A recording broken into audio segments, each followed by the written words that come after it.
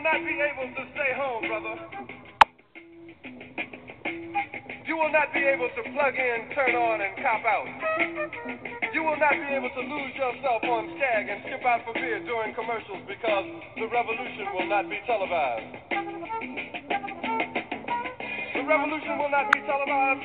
The revolution will not be brought to you by Xerox in 4 parts without commercial interruptions. The revolution will not show you pictures of Nixon blowing a bugle and leading a charge by John Mitchell, General Abrams, and Spyro Agnew to eat hog maws confiscated from a Harlem sanctuary. The revolution will not be.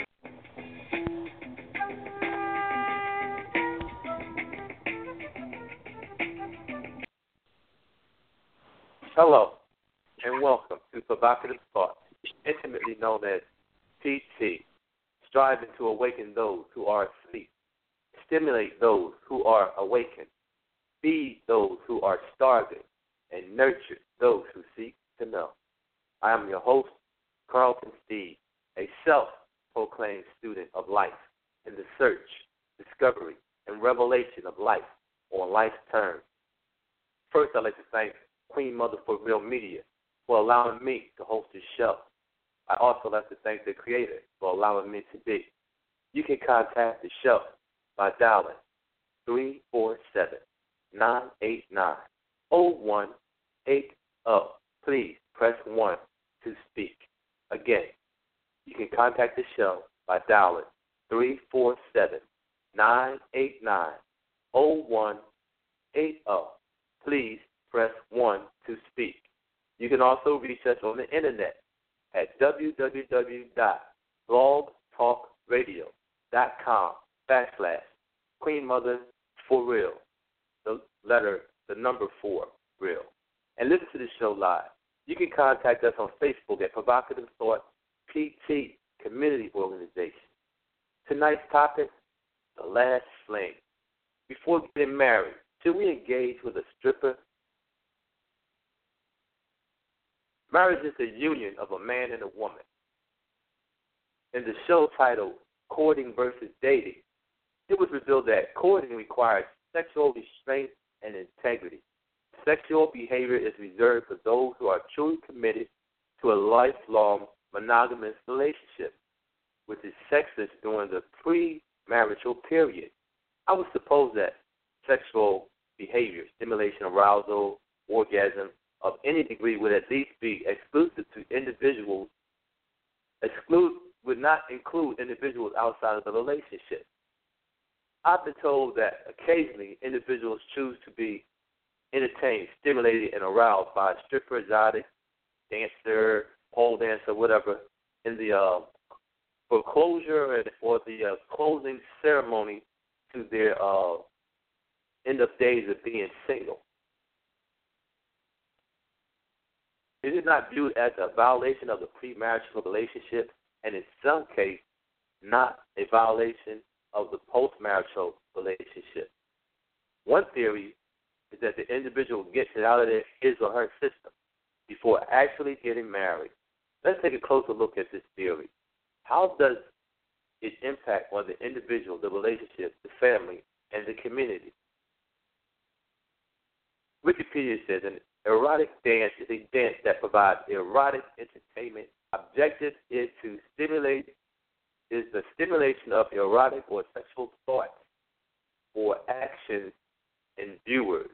So that's a person is dancing to arouse you, your nature, your sexual nature, get you thinking about having sex or acting out sexual behavior. Erotic dances include the following dance forms or styles: can-can, cage dance, go-go dance, hoochie-coochie, Buraya, I never heard of that one, Sexicide, striptease, exotic dance, pole dance, bubble dance, fan dance, grown and globe dance, lap dance, couch dance, contact dance, limo lap dance. I guess you got to have a little bit of money for that one. Dance with the 7 bells, back from the biblical times. Table dance, grinded dance, and twerking. Brief history about exotic dancing. In Egypt, the temple of Het-Heret and Isis and Nut, the priestess would dance to try to achieve an orgasm and evoke the goddess. Participants would drink intoxicating beverages while sitting in a comfortable place. The dancers perform for the sexual arousal and fertility of the married couple.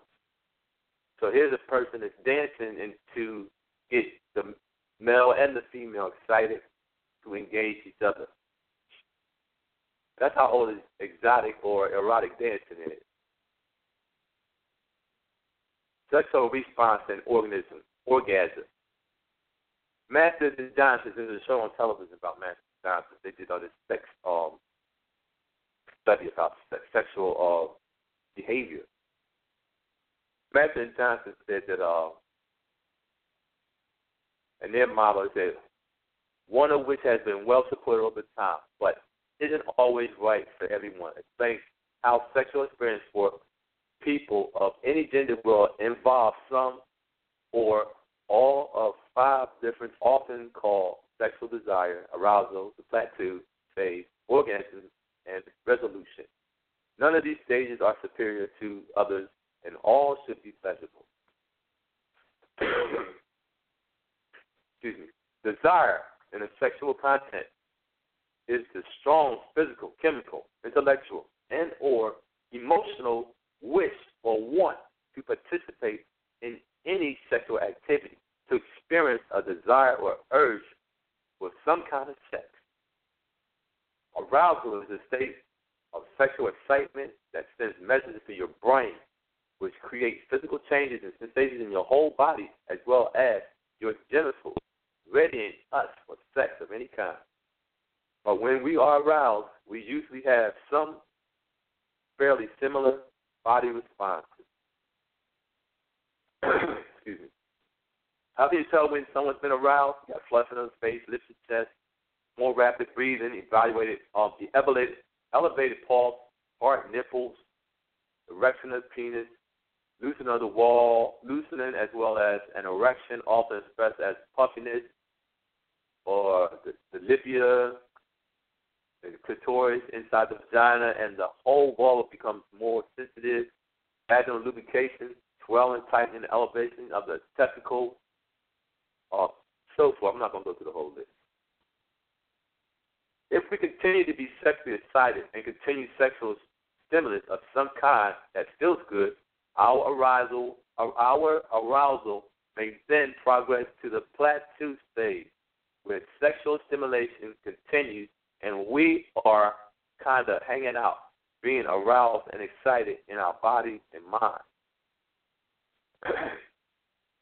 We can make an educated guess that the purpose of having a bachelor or bachelorette party or any party with exotic dancers, strippers, pole dancers, etc., would be to at least sexually stimulate or arouse the individuals in attendance.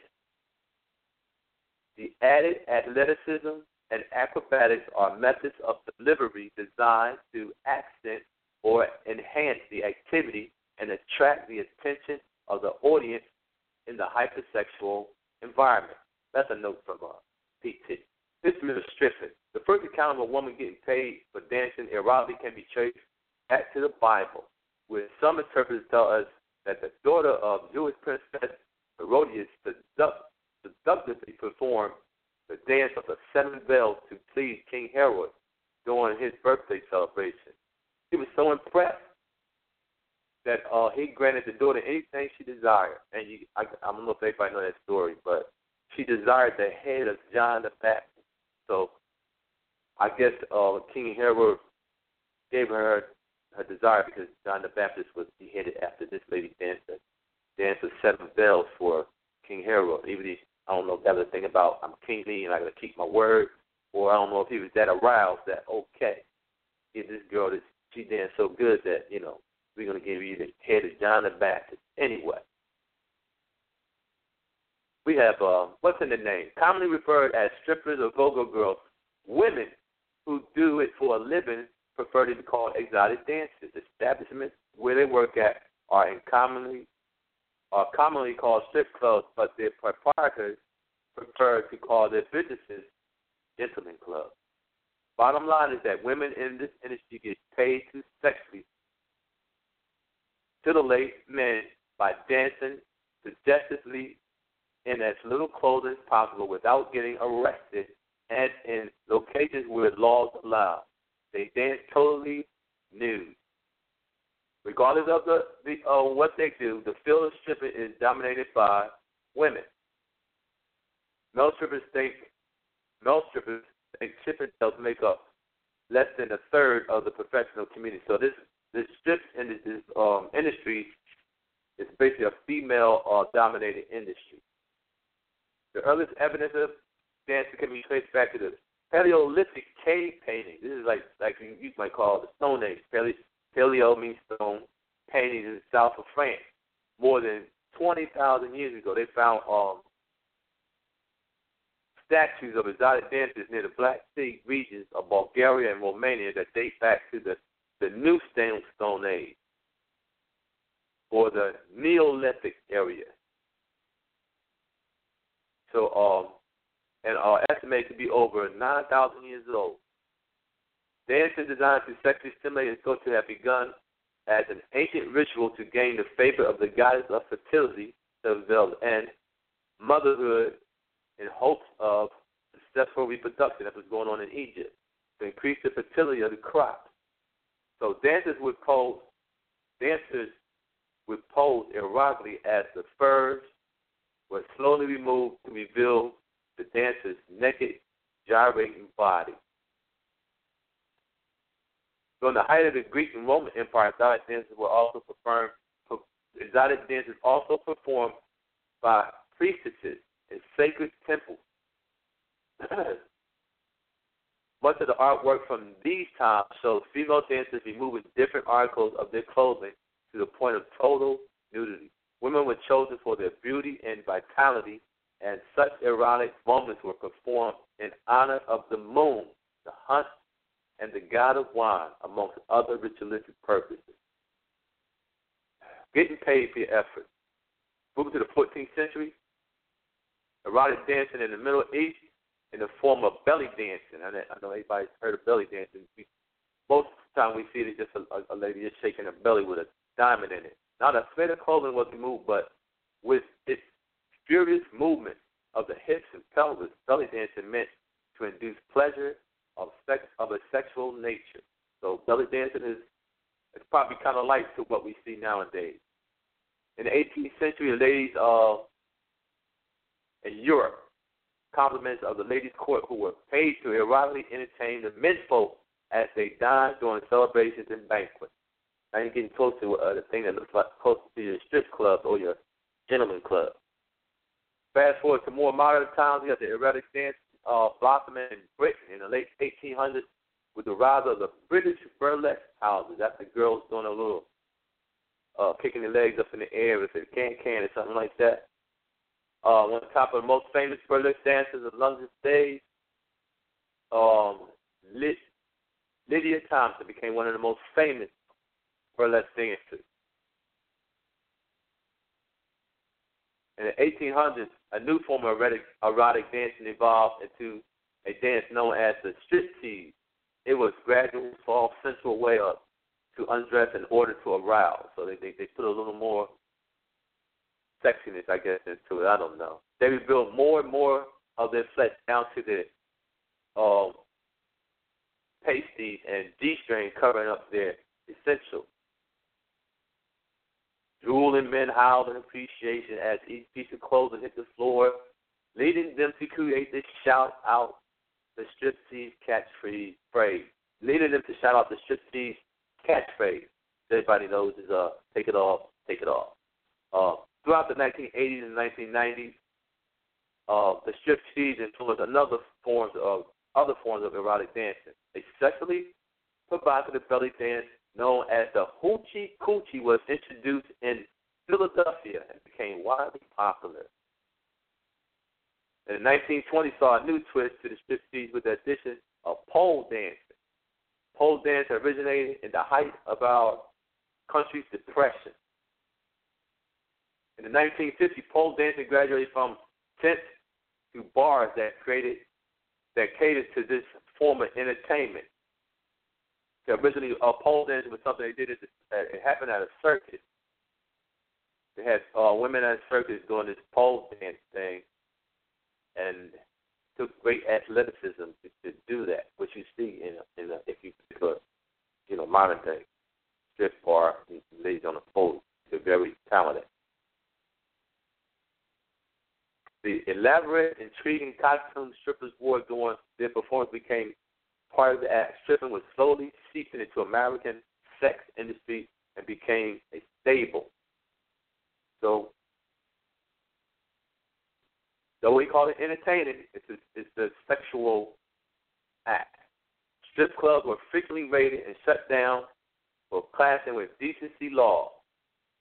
Female dancers could interact with their customers in order to regulate the strip club industry based on certain limits that could the law put on them. You go to the club, you can't touch them, they can touch you.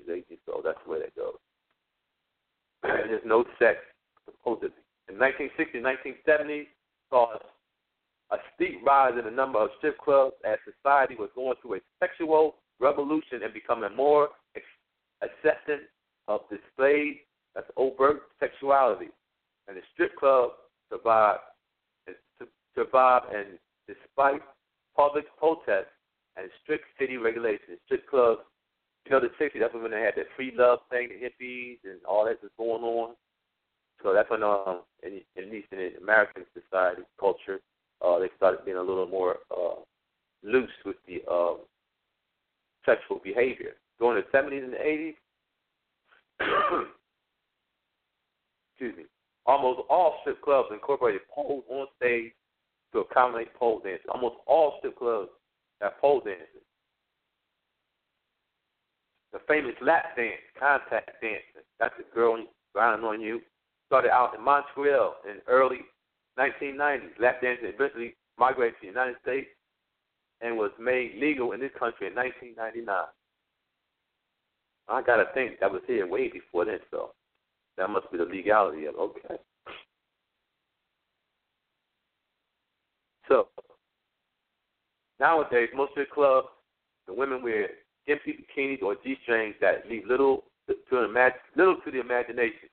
There's rarely a striptease show, just pole work. Ladies move about on stage with guys while guys gawk at their nearly naked bodies. In some places, they are naked.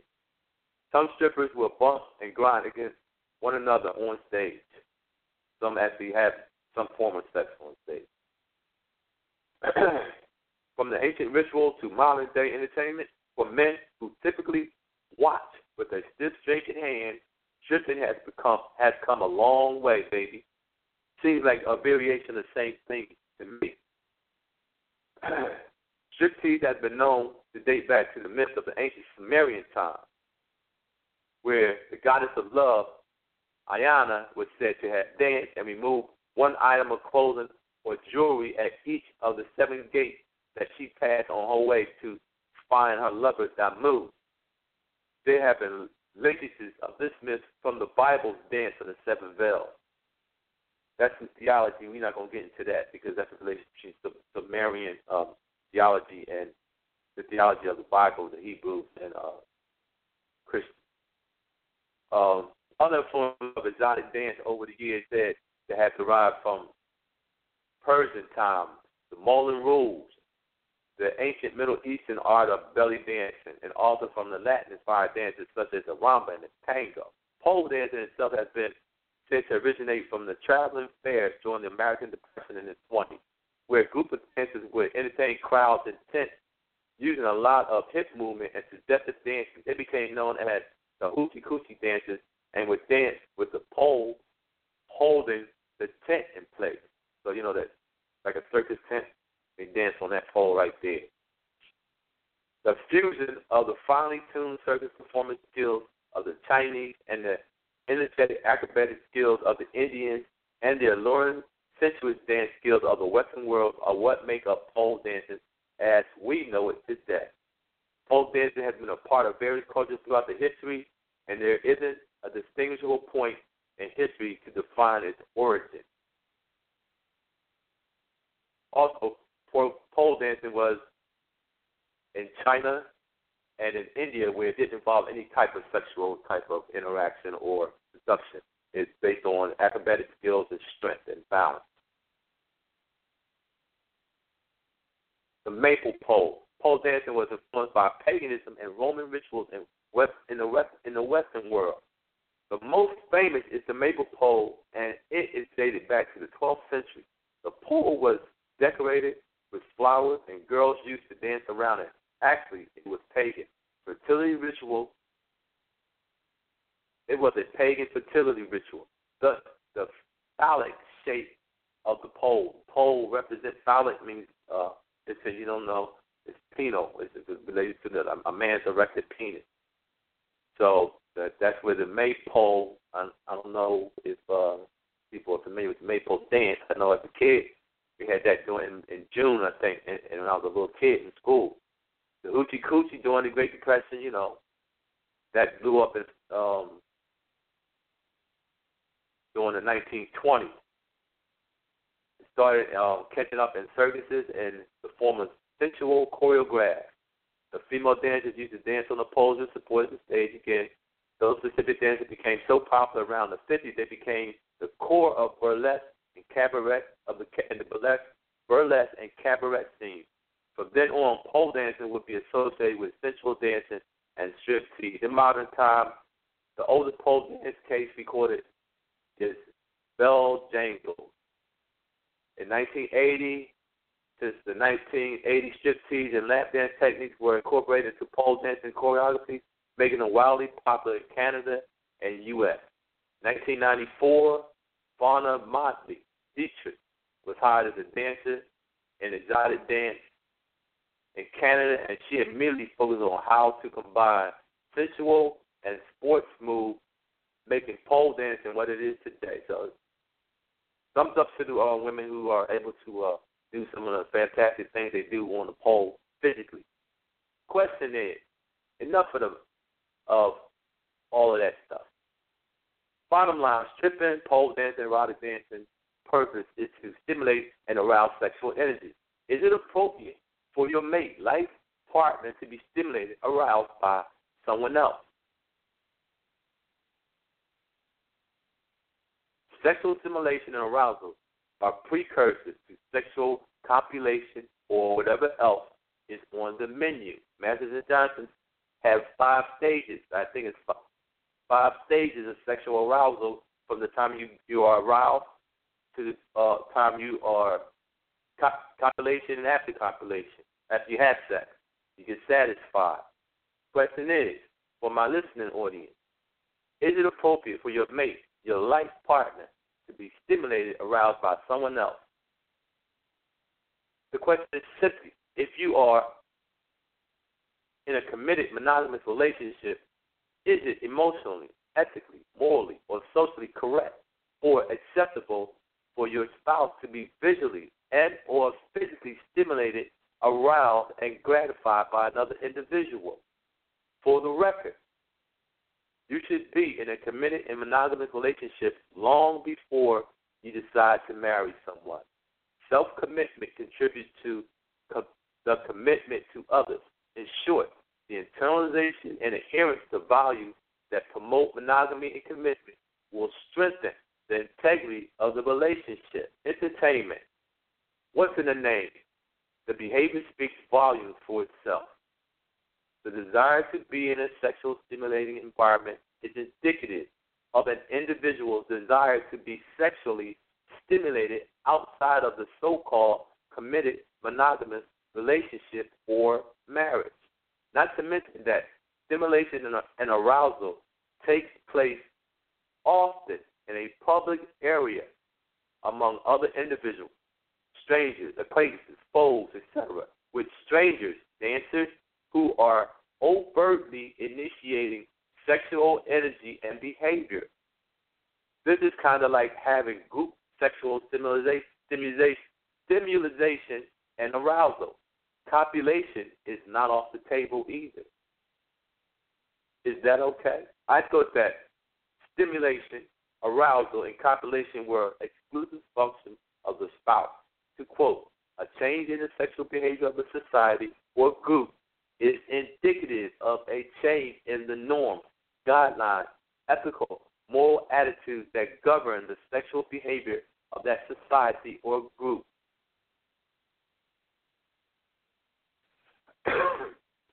Excuse me. It seems it would behoove those who are in or desire to be in a committed and monogamous relationship to refrain from interacting with people, places, and things that promote, perpetuate, and encourage group or individual sexual stimulation, arousal, and or copulation for entertainment. So, why do we call it entertainment? Or is that just a variation of a theme, play with words?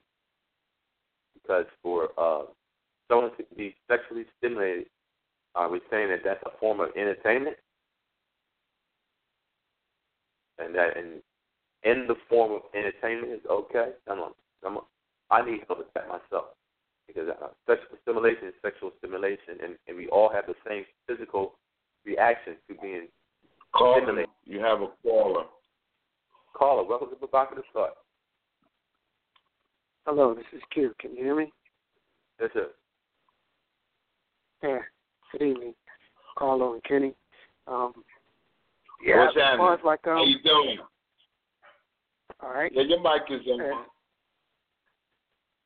As far as someone being engaged and everything like that, I disagree with them participating in that type of activity. Or, matter of fact, married or, seeing somebody all together. That's like single man type stuff, you ask me, or single person type stuff. I wouldn't want my girlfriend doing that either. Right, so that's like non-committed stuff. Yeah. Because it's non-committed behavior, because you're interacting sexually with somebody else, you saying? Exactly. Right. I mean, no matter how you look at it, whether you have sex or not, you still are involved in the sexual process. Yeah, some of the stuff is the kind of thing that people hope they're able to do at the end of a date or something like that. So, yeah, that's not right. Okay, so it's not right for people who are in serious relationships. That's what you're saying, right? Right. Right. Okay. So that's a violation of the relationship contract if they have that kind of relationship. For me, yeah. Okay, so is it entertainment or is it sex? Why can't it be both? I'm asking. I think it's both. Okay, sexual entertainment. I think it's sex because what you're doing physically and the fact that you have to pay for it. I think that's you're paying for the entertainment for the sex. Okay, so it's for the physical contact. Okay. Okay. Sexual entertainment. Because like in movies, entertainment too, right? So you pay for that as entertainment, right? You get a whatever type of right excitement you get from that, right? So it's entertainment. Also, there's some type of more limited part of sexual entertainment in that as well. It's not physical. It's kind of like what you see or hear on the screen, or you know what I mean. But it's not the physical part as right. going to the set. Okay, so maybe it's entertainment because this individual is not in an intimate relationship, so therefore it's entertainment. I don't know. How about that? What do you think about that? Yeah. Okay. I can see that. Yeah. Anyway, that's not our point we're trying to make for the night. We're just trying to discuss. Do you think that it's appropriate to for your person of interest to be involved in that type of environment right before they're going to get married as a practice, custom to engage in this type of behavior right before they marry you, whether it's the night before, I don't know when they have bachelor parties, the week before, the month before, I don't know. I mean, if you're in a committed relationship with a person, like even in, like we talked about last week, when you're courting someone, there's none of that touching. So if there's no touching while you're courting somebody, why would you be in a situation where you have a woman who has next to nothing on or nothing on that's entertaining you sexually? It doesn't make sense to me. You might as well just do that with the person you're going to marry. Yeah, I hear that. Yeah, I mean, if you're going to do it, right. That's a lot. What is that? Yeah, that's where that works for me. But I don't think what I feel is necessarily what everybody else feels. If that works for them, then I guess that's the way they're going to do it. Right. I wouldn't hold it against them. Right. Yeah. Not you wouldn't hold it against them, but would you hold it against your paramour? Absolutely. Right. That's what we're talking about. That's what we at tonight.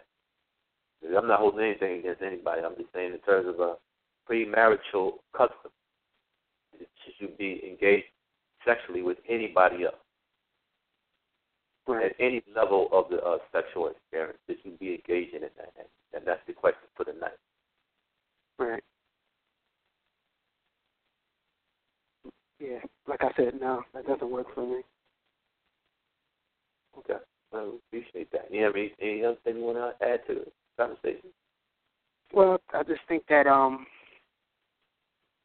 what the saying now is about freedom and stuff like that, and everybody just gets the opportunity to do whatever they want, as long as it's not against the will of someone else, making someone do something against their will. You know what I mean? We have like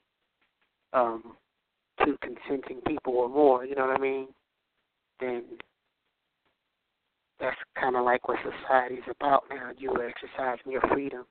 And I guess that's just another way of people exercising their freedoms, and they're leaving those traditional things, alone. A lot of people are, or some people are, rather. Okay, so if no one gets hurt in this case, the bride or the groom is not emotionally injured by the fact that their person of interest frequent or once has engaged with a dancer, pole dancer, whatever, lap dance, whatever. As long as no one is injured by that, nothing wrong with it, right? Yeah, pretty much.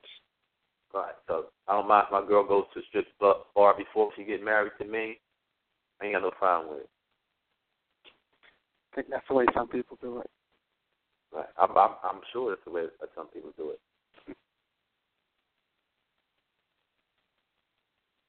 So how's that impact on the relationship? What's that saying about the individual relationship? Is it exclusive or not? Well, according to them, they're supposed to be exclusive after they do matrimony. But I don't really know if it really affects the relationships or not. But it seems like a lot of people, marriage is kind of like 50-50 nowadays. Half people stay together or half of them don't. And then some people, they stay together for a while and then they get divorced later on after the kids leave or something like that. I mean, so I don't know if that's an effect or a change because of what them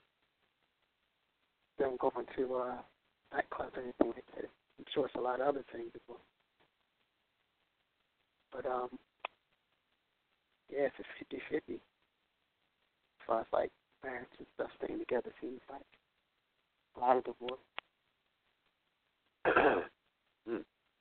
I wonder, any females out there listening? Can we get a female view of how they feel about their man going out to the strip club right before they take that vow to be with you exclusively for life? I don't know. Maybe nowadays marriage is not as exclusive as you think it is. Maybe marriage is illegal formal situation. It's not, what it used to be. Maybe that's changed. Excuse me.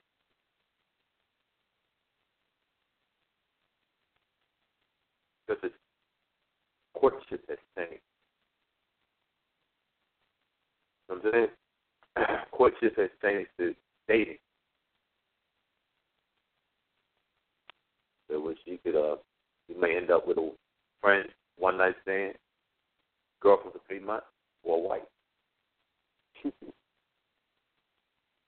So maybe marriage has also changed. Or attitudes about the sanctity of marriage. Maybe some people have no problem with their spouses being entertained in an environment that promotes sexual stimulation and arousal when intercourse does not take place. After all, they're only going to come home to you to achieve sexual gratification. That's like allowing someone else to have foreplay with your spouse. Do those who are stimulated and aroused always seek their spouse for sexual gratification?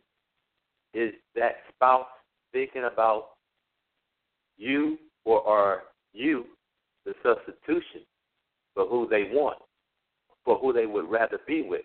So after going to the club, I'm going to use for example because she's famous. What's the girl named? Kim Kardashian, Beyonce. All right, get a girl looks like that in the club. She's turning you on. She's doing whatever they do, feeling aroused, right? You ready to go, right? Now you got to go back home to your chick. So after being aroused by this chick, right? Right? Are you thinking about your chick when you go home, or are you thinking about her? That's what I'm trying to figure out. How that impacted on the relationship. You know what I'm saying? Like this girl just aroused me. You understand what I'm saying? Like, whoa, she's I'm already there. She's bad. She looks good. I wish I could have her, right? I can't have her. So I'm gonna take what I can get in the strip bar. I'm gonna do whatever I can do with her right here. So now I'm leaving there. I'm hot. I'm sweating. My pants is stretched out. You know what I'm saying? So when I get back to my chick, am I thinking about my chick or am I thinking about her? And vice versa for a female. Is she thinking about her man, or is she thinking about that man that just turned her on? Right. And for how long is that in the back of their mind or the front of their mind? I don't know. Might not even be that deep. So are you because that makes you the substitution. You can't go all the way with her. You can go all the way with your girl. So are you the substitution for the stripper or the exotic dancer, entertainer? Does the spouse become the substitution for that person? I mean, I can imagine that happening in some cases, Because for the most part, a lot of the strippers, exotic dance entertainers, they look pretty good. You know what I'm saying? I'm not saying that we don't have good-looking girlfriends either. I'm not saying that. But some of them are somebody's girlfriend too. But how does that play with the relationship and, the commitment? You know what I'm saying? Like, how does that play? Who are you in bed with when you're in bed with somebody who is just left being stimulated by another person? That's my question.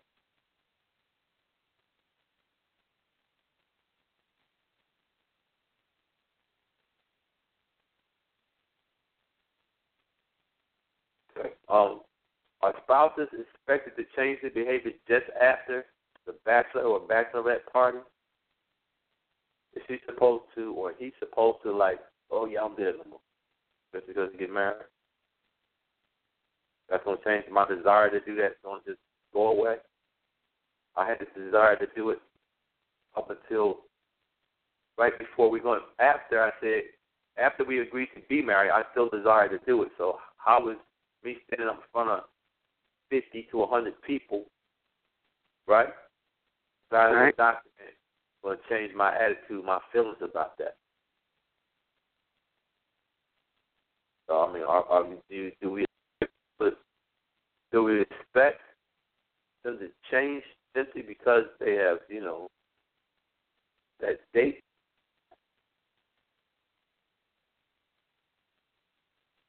Or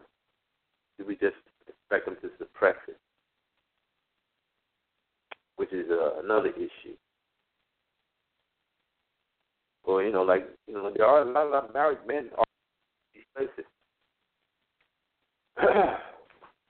A lot of married people who are married, people are in relationships that go to strip bars. I assure you, it's not filled with just single men, and vice versa, right. single women. So, right.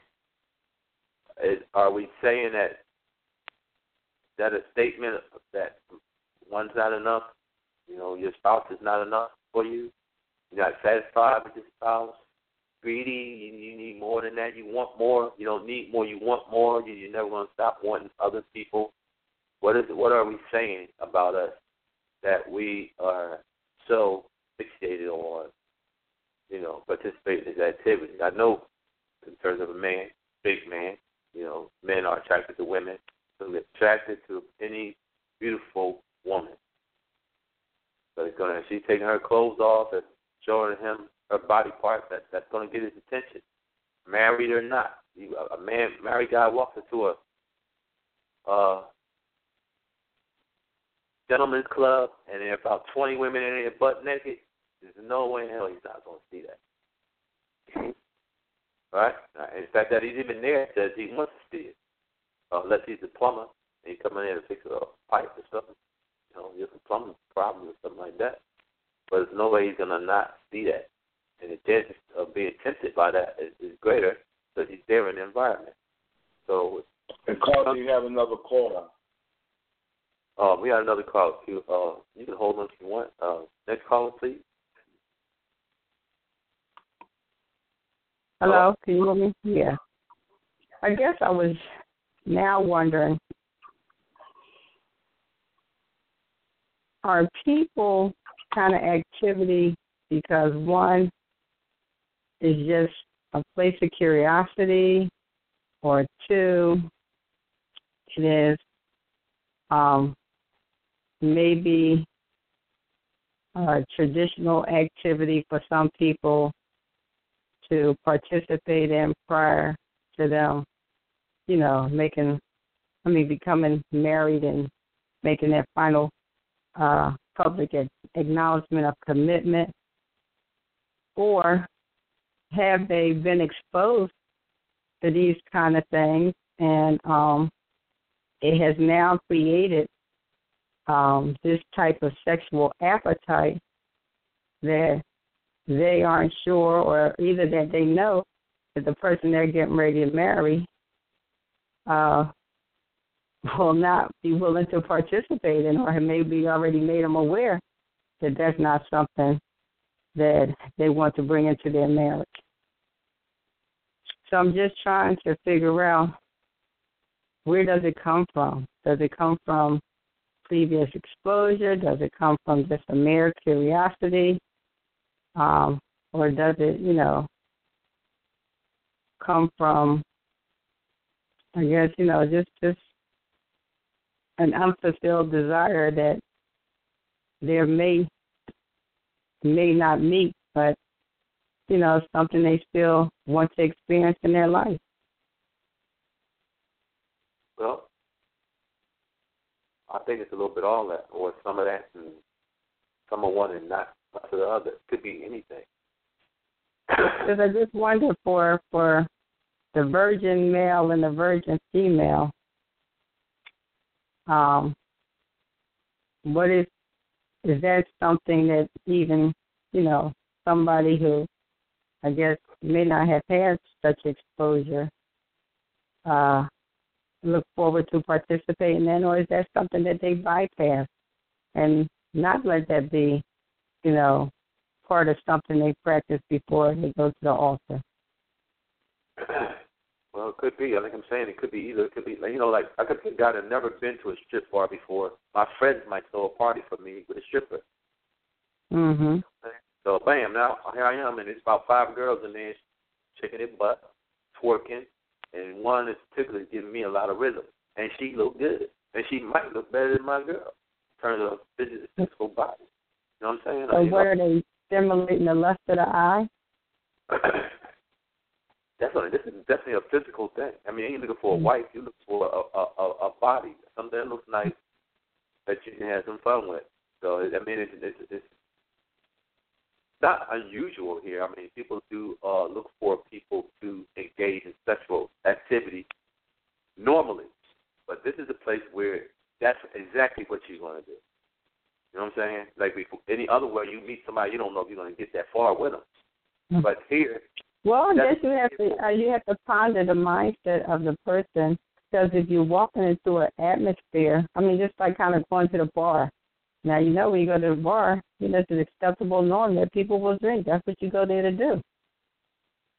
So if I go to a strip club as a bachelor before I get married, I'm going there understanding that it's very likely that I will, you know, have opportunities to bump, grind, still, touch, tip, and, you know, do some other things if, you know, it's the setting that would allow those kind of things to happen, right? Right. So for the woman on the other end, I think, no, why are you going? We know what you're going to and what people who go to that go there for. Why are you going there? And I think on the reverse, I guess as a man, I would, you know, wonder about my wife or my wife to be, that she would go to something like that or be part of something like that. Yeah, well, you know, I'm thinking back to the biblical times. I think Solomon had 300 concubines or something like that. Mhm. So I mean, it's, you know, I just read some things about the dance with the seven bells. So this hypersexuality is not just it's not anything new. It's not new. It's something that's been going on. Then, you know, like, you know. Yeah, but where's man's self-control? You know what I'm saying? Where is the mindset that you don't take yourself into the valley of temptation when you already know that it is very likely, you know what I'm saying, that knowing yourself, you know, or not even if you don't even know yourself, but some surroundings, it is very likely that you will participate in the happenings. I mean, like going to a disco, you know what I'm saying, and you know you like to dance, and to really think that you may leave that place not dancing at all, that's not very likely. You know, even if you just stand up and dance around the table by yourself, you know, you will participate in the going on of the event because that's who you are. Right. So, you know, if you have a very temptatious spirit where, you know, you go to these kind of things and you're not the type to kind of distance yourself from being up close and personal in the environment, then why do you go? You know what I'm saying? Why do you go when you know that it could put you in a place of compromise for the long-term relationship you're getting ready to have with someone? Well, what if you in your mind, you know, the guy might say, "It's my last time, the last fling." That's what the show's called, the last fling. So it's my last time. Fill a stripper up, maybe even knock her off. You know. Yeah, but your last time might perpetuate the passion or the desire to want to relive that experience. Your last time might become your new first time. It might. Hey, I'm just theorizing on why people might do it. Personally, I wouldn't do it. If I'm in a committed relationship, that's not going to happen anyway. But it's definitely not going to happen if I'm about to get married. Mm-hmm. So, you know, I think that's a violation of our contract of who we are in a relationship personally. You know, and I wouldn't want my personal interest to be visiting strip bars, being stimulated by guys, and you know, guys. Call. We have another call. Okay, we have another call. Welcome to Provocative Thought. Hang in there, Angie. I just don't know where. Oh, yes. Can you hear me? Yes. Hello, this is Carol. Carol, what's up? I'm not really sure, but I know right now we live in a hedonistic society in which people do things that they think make them feel good. I don't know how many guys actually participate in last fling before the wedding, but I feel like that person will have a choice. You gave an example in which, your guys throw your party. You don't know that the stripper is going to be there, but she comes.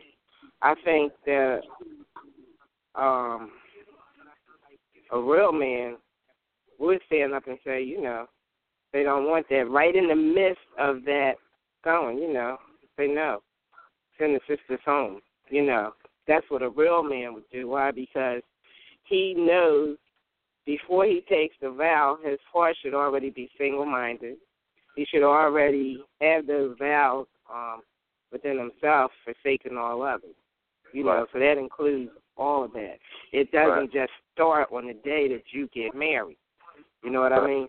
Then if you have a brother who's into that stuff prior to that, maybe the sister should think about what she's getting into. Like you say, is that just going to turn off because the brothers get married?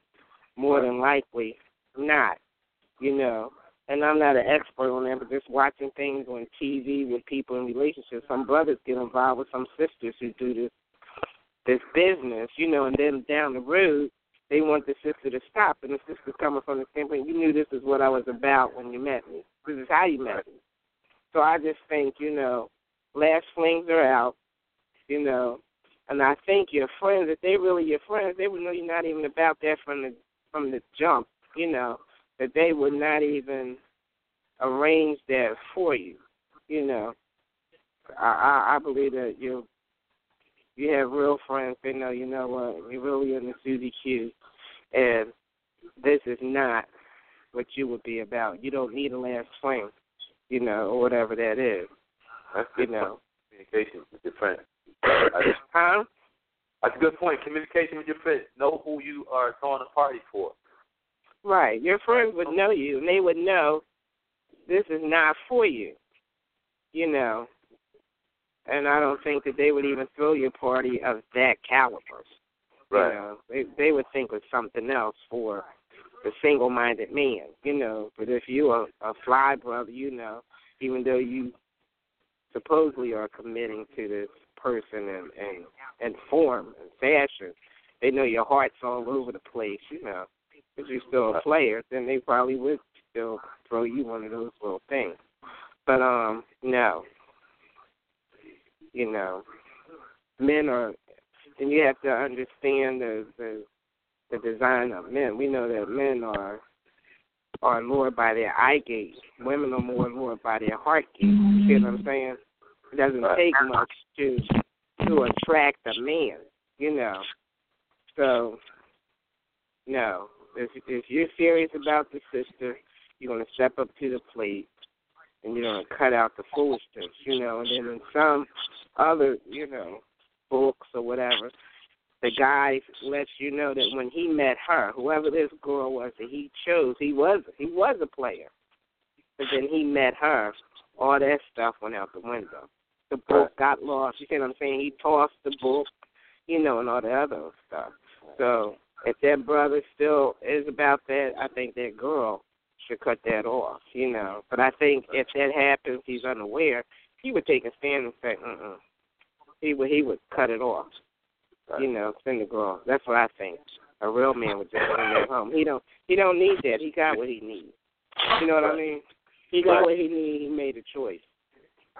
Okay, that's it. See you. So what's the difference between a guy going up a woman's house, riding on him and so forth, and him going to a strip club? But if you already him going to a strip club, it should be all right with him going to visit another woman in her home and her doing about the same thing. There's no difference.